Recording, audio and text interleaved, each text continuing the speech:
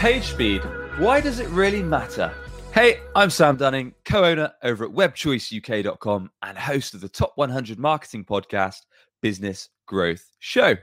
And today I'm going to be talking all about why page speed is so important, along with some actionable tips of how you can improve your website page speed from today. When we're coming on to kind of website best practices and making sure your website has got the best chance to generate leads, is before someone even sees your site, before they even land to the top hero area above the fold on your site or your landing page, your website needs to load quick.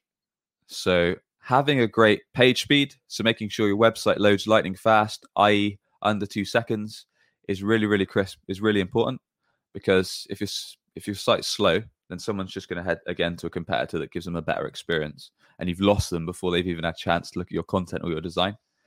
So that's a crucial issue that many sites get wrong, and you can just use Google PageSpeed Insights to test your speed on mobile and desktop right now. So if you're running, say, a lot of sites are built by WordPress, and a common issue is having too many plugins, which can really slow a site down.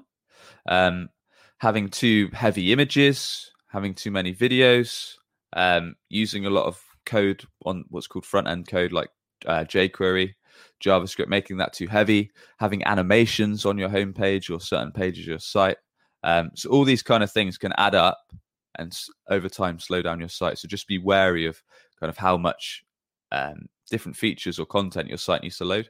And a bonus tip is to make sure that you've got really good hosting for your site. So try to avoid budget hosting packages. Reason being is they tend to jam hundreds, if not thousands of websites on the same server, which in turn can slow down your website down. So make sure you've got sufficient bandwidth, sufficient memory, and basically you're not going for the cheapest hosting possible to avoid those issues and to keep your website nice and quick. If you enjoyed today's episode, please do hit that subscribe button. And why not leave us a 5-star review if you're listening in? And with that, we'll catch you on the next episode. Are you tired of hunting for clients? You could be missing out on regular inbound opportunities, all because your website isn't on the first page of Google. Perhaps you're already spending money on marketing, but your website is failing to convert your hard-earned visitors into a consistent flow of leads and sales.